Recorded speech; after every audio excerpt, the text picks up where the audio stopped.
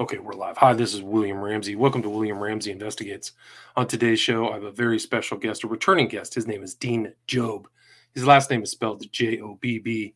And we talked back in August of 2021 about an excellent true crime book I highly recommend. Title of that book that we talked about was The Case of the Murderous Dr. Cream, The Hunt for a Victorian-Era Serial Killer. And it was just published this year, 2021. But I'm delighted to have him back to talk about an earlier book that he wrote back in 2015. Title of that book is Empire of Deception, the incredible story of a master swindler who seduced a city and captivated the nation. And that book currently has 243 five-star reviews. It's an editor's pick on Amazon. And there's also an audio book, too, for these books, too. Professor Dean Jobb is an award-winning author, journalist, and a professor at the University of King's College in Halifax, Nova Scotia, where he teaches in the Master of Fine Arts in Creative Nonfiction program. He's the author of 8 books. Some of his other titles are Daring, Devious, and Deadly, True Tales of Crime and Justice from Nova Scotia's Past. That was published in 2020. Also, The Cajuns, A People's Story of Exile and Triumph, published 2005. And Blue Nose Justice, 1993. And his website is his full name, www.deanjobb.com. And again, we're going to talk about this book today titled Empire of Deception. So Dean Jobb, welcome to the show. Thanks for returning. Well, thanks for having me on, William. Awesome. Well, I mean, just another great book. I really loved reading that. We talked in the pre-show how I really admire your writing style. It's really superb. Can you talk about kind of your background and what led you to write this book, Empire of Deception? Well, my background, I guess I was an early convert to the power and the value of true crime as a window on the past. Right now, there's such a resurgence of interest in true crime. There always has been. And as I do my historical research, I see the kind of gavel-to-gavel coverage, for instance, of trials in the newspapers at the time. 100 years ago, that there's always been this interest. But I started out as a reporter in the 80s and was very quickly put on the court beat. So every day I was covering the courts. My background had been history. I sort of melded the two together. I got interested in recreating earlier crimes.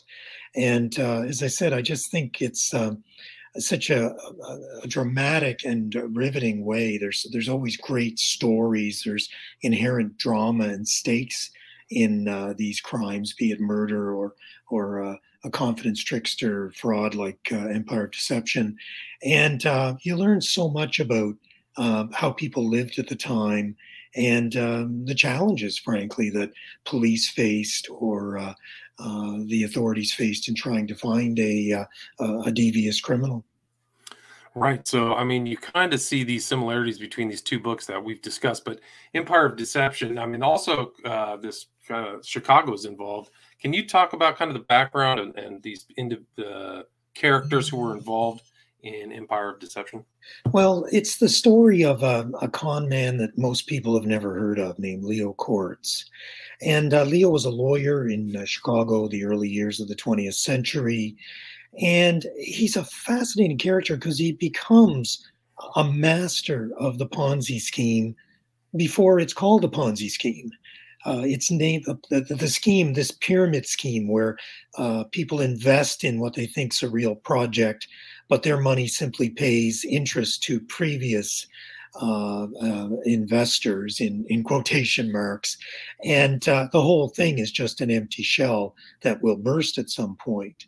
But long before Charles Ponzi of Boston in the early 20s ran his scheme and took the name, Leo Kortz was doing the same thing in about 1910 on in Chicago, claiming he had vast swaths of timberland in Panama. Panama was far enough away to be exotic to the people he knew in Chicago. People knew that there was a Panama Canal being cut through that would open Panama to investment. He convinced a lot of people they were in on the ground floor of a very lucrative investment and attracted hundreds and hundreds of wealthy people in Chicago right up to the early 1920s to invest. Right, and you start the book off at, like, this Drake hotel, these very lavish meetings, and this character was considered really a, upstanding citizen, right? I mean, during this whole thing. Oh, well, yes, in 1922, his grateful investors. What Leo was doing was, again, a classic Ponzi scheme. He was taking in new money and using that to pay incredible returns to earlier investors or current investors. He was paying, on the average, or by the end of it, 60% a year, 5% a month. And this was outlandish, but nobody seemed to think, and especially going into the 1920s and the whole excess of the Roaring Twenties jazz age and the kind of gambling on the stock market that led to the crash of 29, people actually believed this was possible. So, as you say, in 1922, a group of his closest investors, including his brothers, members of his extended family, as well as his contacts in the Chicago Jewish community, threw this huge soiree for him at the Drake Hotel. Um, Lavishing praise on this king of investors, the oil king they called him, the new Rockefeller, because by this time, in looking for a way to really sell his timberland, he had convinced all these investors that he had discovered oil on his property. And this really put the demand for shares in his Bayano River Syndicate, as he called it, they just shot through the roof. And this was an example of that. This lavish dinner thrown with floral arrangements, and they even had a model of the canal zone showing his properties in Panama, which of course was all an illusion. Right, so it's really incredible, and I think you show in the book that he was different than maybe Ponzi, whose scheme, turned upside down in a year. He was much more clever and didn't you said he kinda operated in the realm of secrecy much more so than maybe these other confidence man. Can you expand on that? Well, the nature of a Ponzi scheme is it's doomed to failure. Keeping one going for a few years is a stretch because inevitably the pool of new investors, and let's call them what they are, suckers, dries up. And as soon as a promoter like Leo Koritz can't pay the dividends on time, questions get asked, people start inquiring, people get upset, the whole thing collapses. Leo kept this going for almost 20 years, and in a couple of ways that are interesting.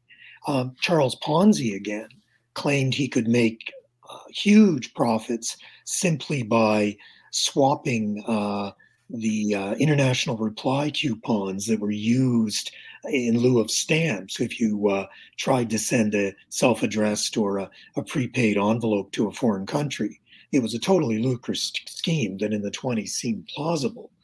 Ponzi only lasted 9 months before questions were asked. So it's an incredible feat by Leo Koritz to last almost 2 decades. In two ways he did that. One was the secrecy. That meant there were fewer people to ask questions. And he made it like a club. And in this way, he's kind of like a 1920s Bernie Madoff. Madoff did have a public profile, but all of Madoff's investors, or a lot of them, just felt so incredibly lucky to be allowed into the club. And Leo used that tool. He used word of mouth. He used a network of happy investors to recruit more. And he also changed the game, if you will. He started with rice farms in Arkansas. He had some rice farms, but he built up this bubble of fake properties and investments.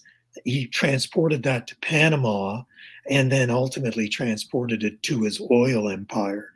So maybe that was another factor. He innovated, and in early 1920s, the streets are clogged with Model T Fords and every other description of automobiles.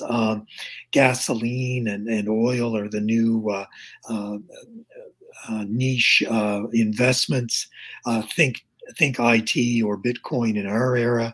So he was really riding that wave and very astutely picked the one commodity that investors would really want to get in on the bottom floor of.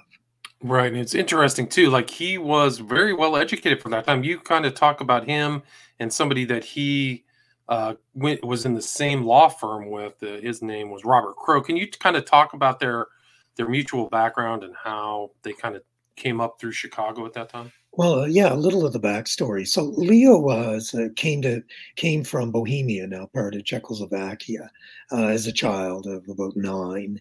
Grew up on the north side of Chicago, German Jewish, and was really the star of his family. A large family, the only one to finish high school. Then he went to night school to get a law degree. So he was a huge success in his family, which explains why, when he started sharing the wealth with his family, who were none the wiser, it cemented this idea that he was the success story. Along the way, he befriended another young lawyer named Robert Crowe.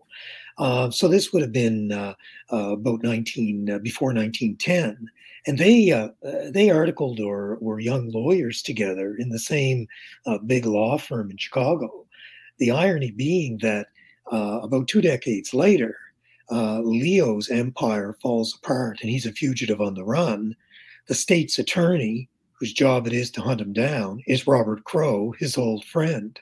So it was an incredible coincidence, but it also allowed me to really start to break Leo's story into a deeper parallel story of the rise of his nemesis, Robert Crowe, who becomes a power broker in Republican politics in Chicago at a time of incredible corruption.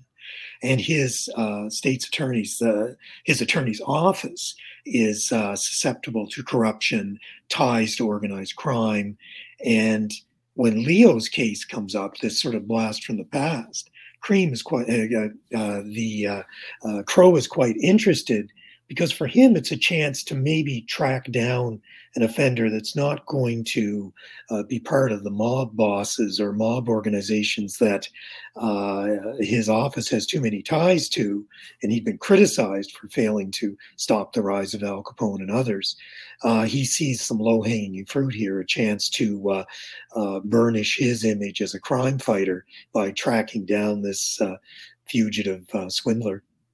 Right. So, I mean, you talk about Al Capone coming up at that same time, and the Chicago's known as Wicked City.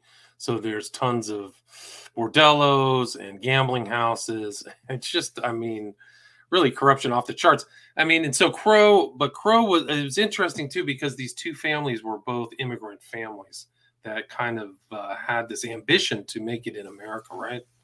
Well, that's right. And Crow's a well-known figure because he prosecuted the famous Leopold and Loeb case, which is part of this story because at the time when Leo is on the run, he's prosecuting Leopold and Loeb, the thrill killers who, just for the fun of it, kidnapped a young neighbor and killed him, and ultimately led to this huge trial with Clarence Darrow as the defense. Right. I just sorry to interrupt, Yeah, but I just did an interview about that whole story like 10 days ago. So yeah, it ties into this story really fascinating. yeah. Sorry to interrupt.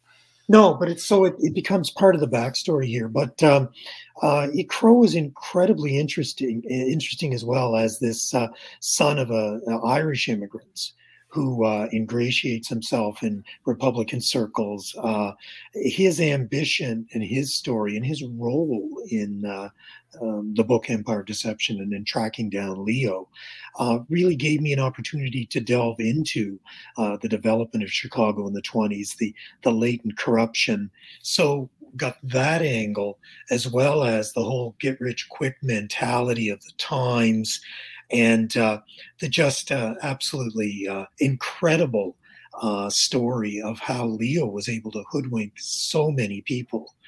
And it's this is a book that I wanted to very heavily document. Readers who are reading and think this can't really have happened can go to the back and see quote by quote, incident by incident, my sourcing, because it's just such an incredible story.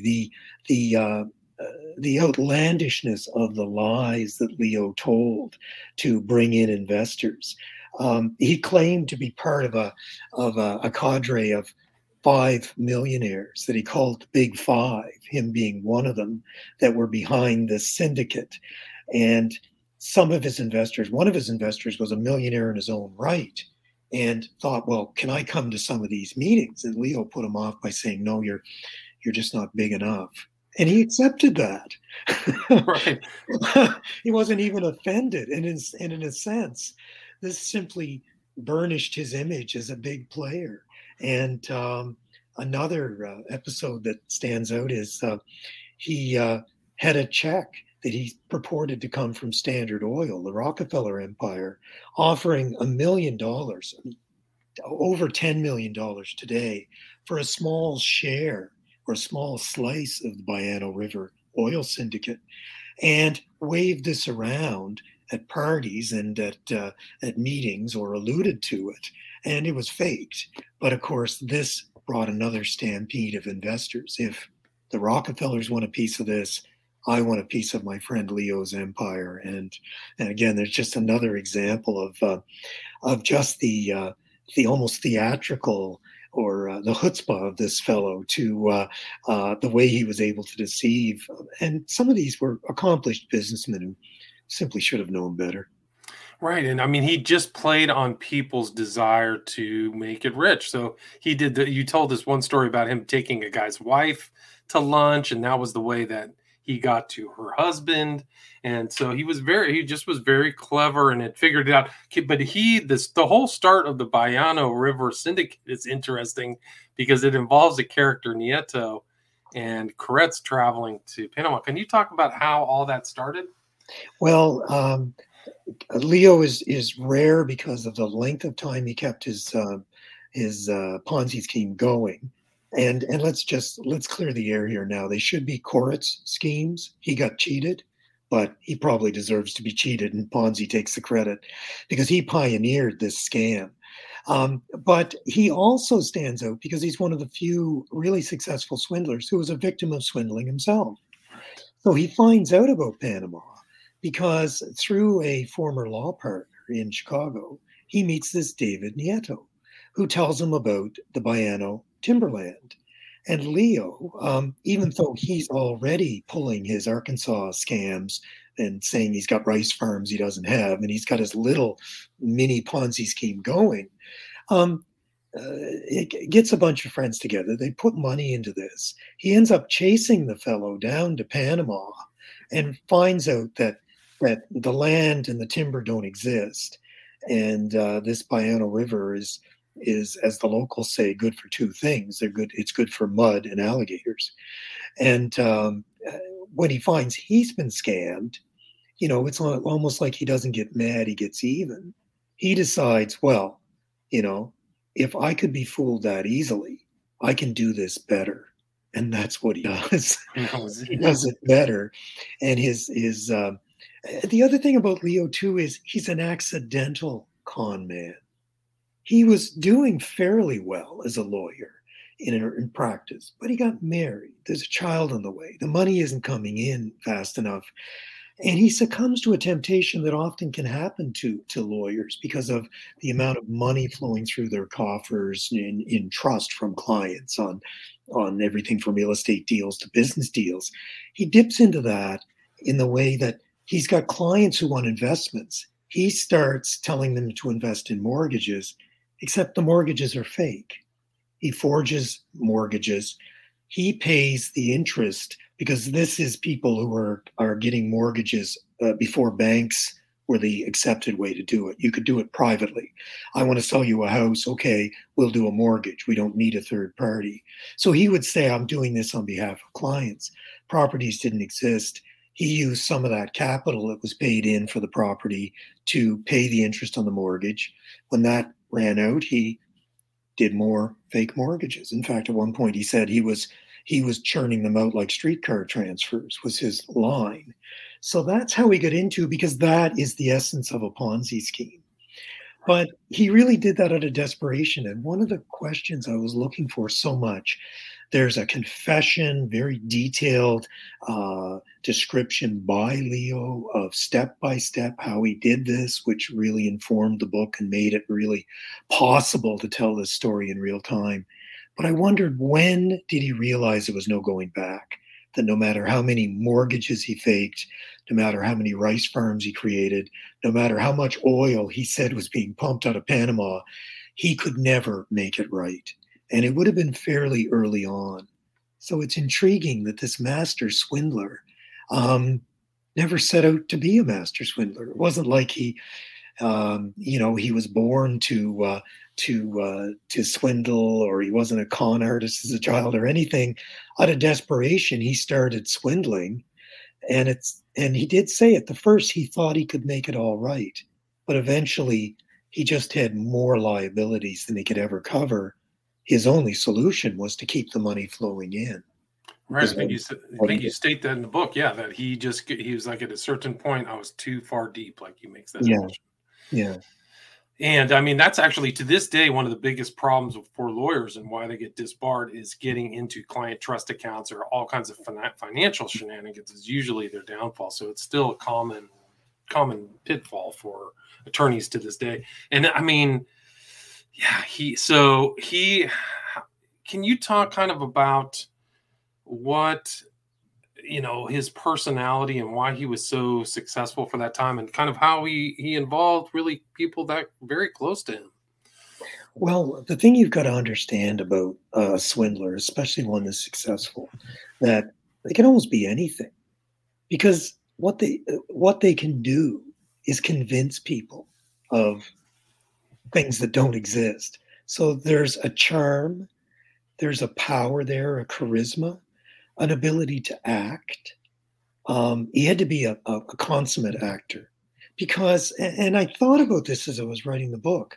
I mean, this is someone for the better part of his life, certainly almost his whole adult life, who got up in the morning and lived a lie every moment of the day, Right. because he was living the life of a millionaire oil promoter by the end of it, as well as a lawyer.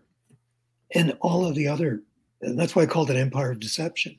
He just built this entire world. So think of the skill, think of the memory. Now, he was incredibly charming. You mentioned he would woo the wives of potential investors.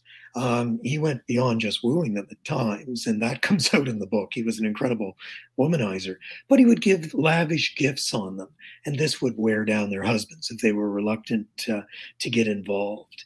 He also did and this is incredible to think. You'd think, okay, someone who's trying to keep a multi-million-dollar fraud alive and needs new money would be almost out on the street grabbing people saying invest. Leo was all negative salesmanship. He relied on word of mouth to bring people, and then he would make the shares hard to get. He would turn people down, even tens of thousands of dollars, millions today. He would turn them down and say, look, I'm sorry, I don't have enough shares. And this only made demand even more. So the confidence being part of where the term confidence trickster or con man comes from. I mean, he just exuded that, and just his ability to sustain this, to live the lie. And as you said, some of these people were his best friends, and they believed in him absolutely. And no one challenged him. No one, because the money was coming in. And as long as the money came in, nobody could conceive of it all being a scam. And there's a point in the book where Leo is having to account for all of this in a courtroom. And he says, after a while, I talked about the timber and oil in Panama and the Baiano Syndicate and all of the facilities down there. He goes, after a while, I started to believe it. Now, I didn't think this was a self-delusion, but I thought it was a window into how he sustained it. In other words, it was a total lie, but to him, it was all real because he created it. And that fact that he came to almost believe it himself because everyone else did, I guess that just made him able to keep going. Right, and I mean, I think he just had that lifestyle too. So he's at the best clubs. He's a model Yeah. citizen. Everybody's writing about him. He goes to the best parties. It's a big event if somebody can get him to come to their soiree, right, or something like Right. that. So he's like, he's living the life. He's got a good all. So he's probably just trying to sustain it. So what happens kind of next as far as kind of Robert Crowe, and Robert Crowe becomes. I mean, you have pictures of a lot of these people in the book, so I highly recommend people take the step and you can see these characters. But Crowe is very young. He becomes Chief Justice, right? Well, yeah, he becomes a judge and then becomes a DA and a power broker in Republican politics in 1920 Chicago, and an ally of Big Bill Thompson, the showman and flamboyant mayor and thoroughly corrupt mayor of Chicago through most of the 20s. Um, and what happens in the storytelling of this is there's really a parallel story because despite the fact Crow and Leo have crossed paths as young, their careers are totally in silos. So interspersed with the development of his master Ponzi scheme. You also see how Crow's career has developed and grown, and it's only when Leo has to skip town that their lives then reintersect because Crow is the chief lawman of Chicago. So it's up to his office to lead the investigation by Chicago police and ultimately bring down the indictments that can be used to for arrest warrants to try to find him. And Um, and so I've jumped a little bit ahead, William. So maybe I should talk about what exactly led to Leo's I downfall. was just going to ask that question. Please do. Well, I talked about how there was just absolute rock solid belief in Leo. No one doubted him. The people who were making, and here's the other thing about a Ponzi scheme that goes on this long. This happened with Madoff. Some people don't lose money. Some people profit because they're in long enough. I mean, if you're even in a couple of years at 60% interest, you have made your money back and maybe a little bit of a profit at the expense of someone else who's going to lose big, of course, and be wiped out. Right, Um, but they're but the free advertiser too. So look, there's a success story. So the original Confidence Man has this success story that can basically be an advertisement for the continuing fraud, right? but the fundamental problem Leo had was not convincing people to invest, but to get enough money. Because the more investors, more liabilities. I mean, just remarkable that he may have destroyed some documents. The records of this were never found, but it seems like he kept a lot of this in his head. Never missed an interest payment, and did this all alone. Ponzi had a team of salesmen in Boston. Leo was a one-man show. But what happens is he has to constantly inflate. So as he's desperate for money in 1923, he comes up with an idea that also is partly an escape route. He tells his core supporters, people who've been with him for years, his closest friends, that he wants them finally to become part of the Baiano Syndicate. He offers them huge salaries to come work for the syndicate. Some people were going to make 2 or 3 times. One guy said, "Well, yeah, I was offered a job, and it was going to be 3 times my salary, so I quit. But I don't really know what I was supposed to do." he hires he hires his best friend and a longtime investor in this and other schemes as his director of engineering. And he says to them, because he's also getting pressure, some of the investors want to see the property. Why can't we go to Panama and tour the properties? So he rolls this up into an idea, expanded empire. You're going to be part of it. And first thing you need to do is go down there and see for yourself what's going on. So after facing a lot of pressure and trying to put people off, he decided, okay, let them go because he's going to make sure he's out of town by the time they get there. So there's a great scene at the Chicago train station. 6 of these investors are going to head to New York, take a steamer. It'll take them about a week to get to Panama. And he said, look up this fellow Espinoza. He's my local contact. Doesn't exist. And sends them off.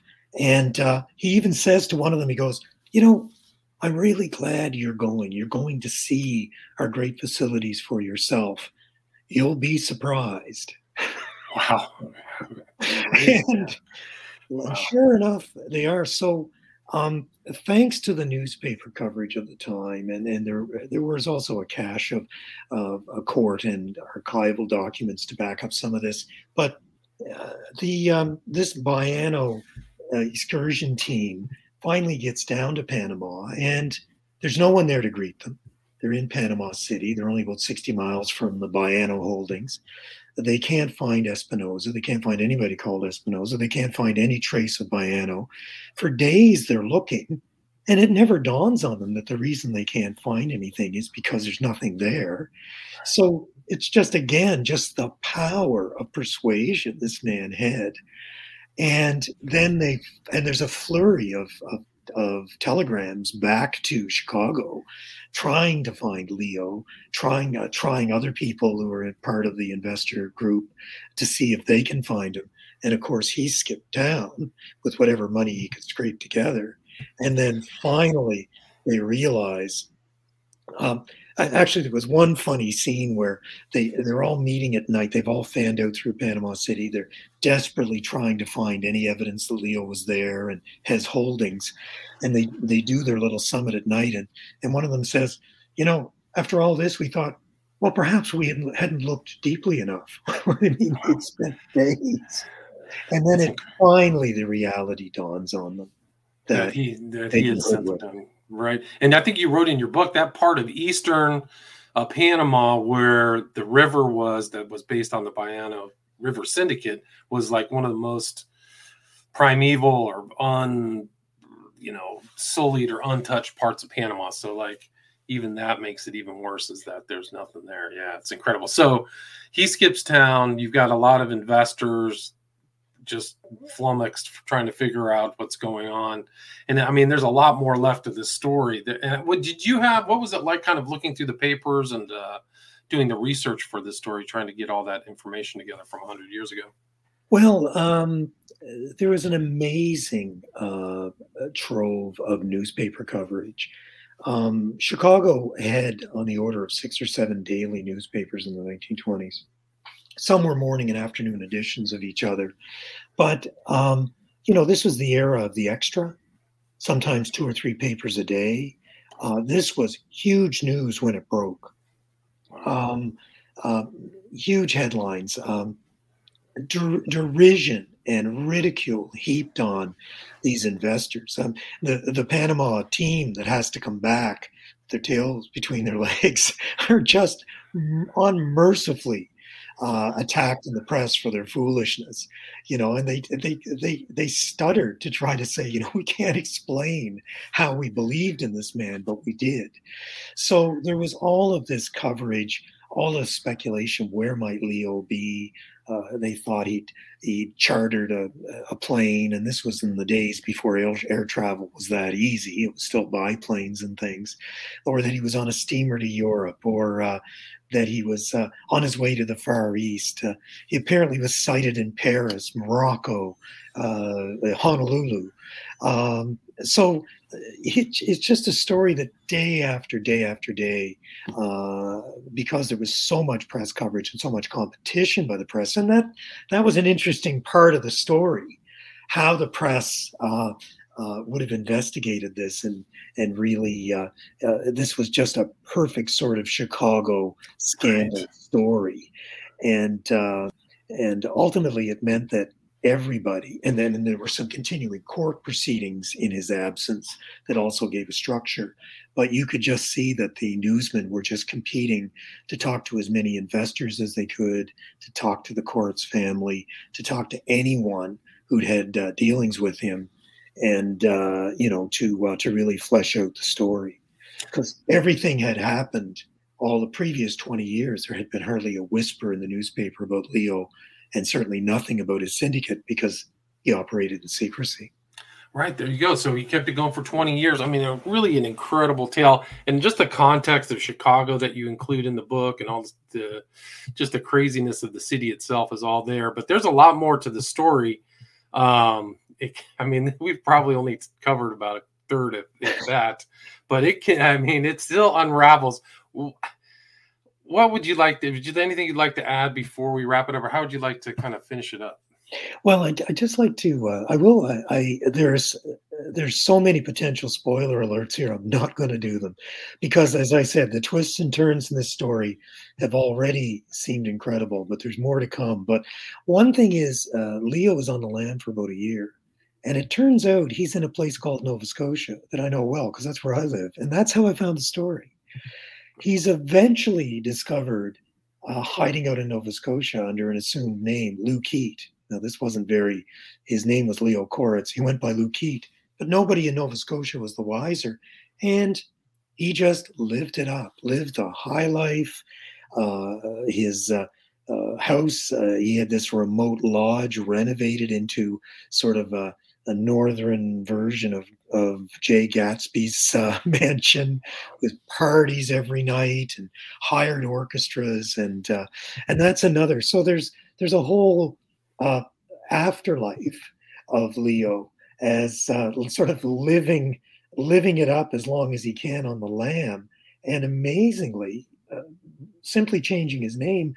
But nobody in Nova Scotia, this is nobody could Google him. It's all, it's all pre the kind of mass media or that we're used to today. No one questioned. A lot of rich Americans had summer homes in Nova Scotia. He just seemed to be another one, and many people cashed in on his hospitality. And so there's a whole Canadian aspect to this story that is as wild as anything that happened in Chicago.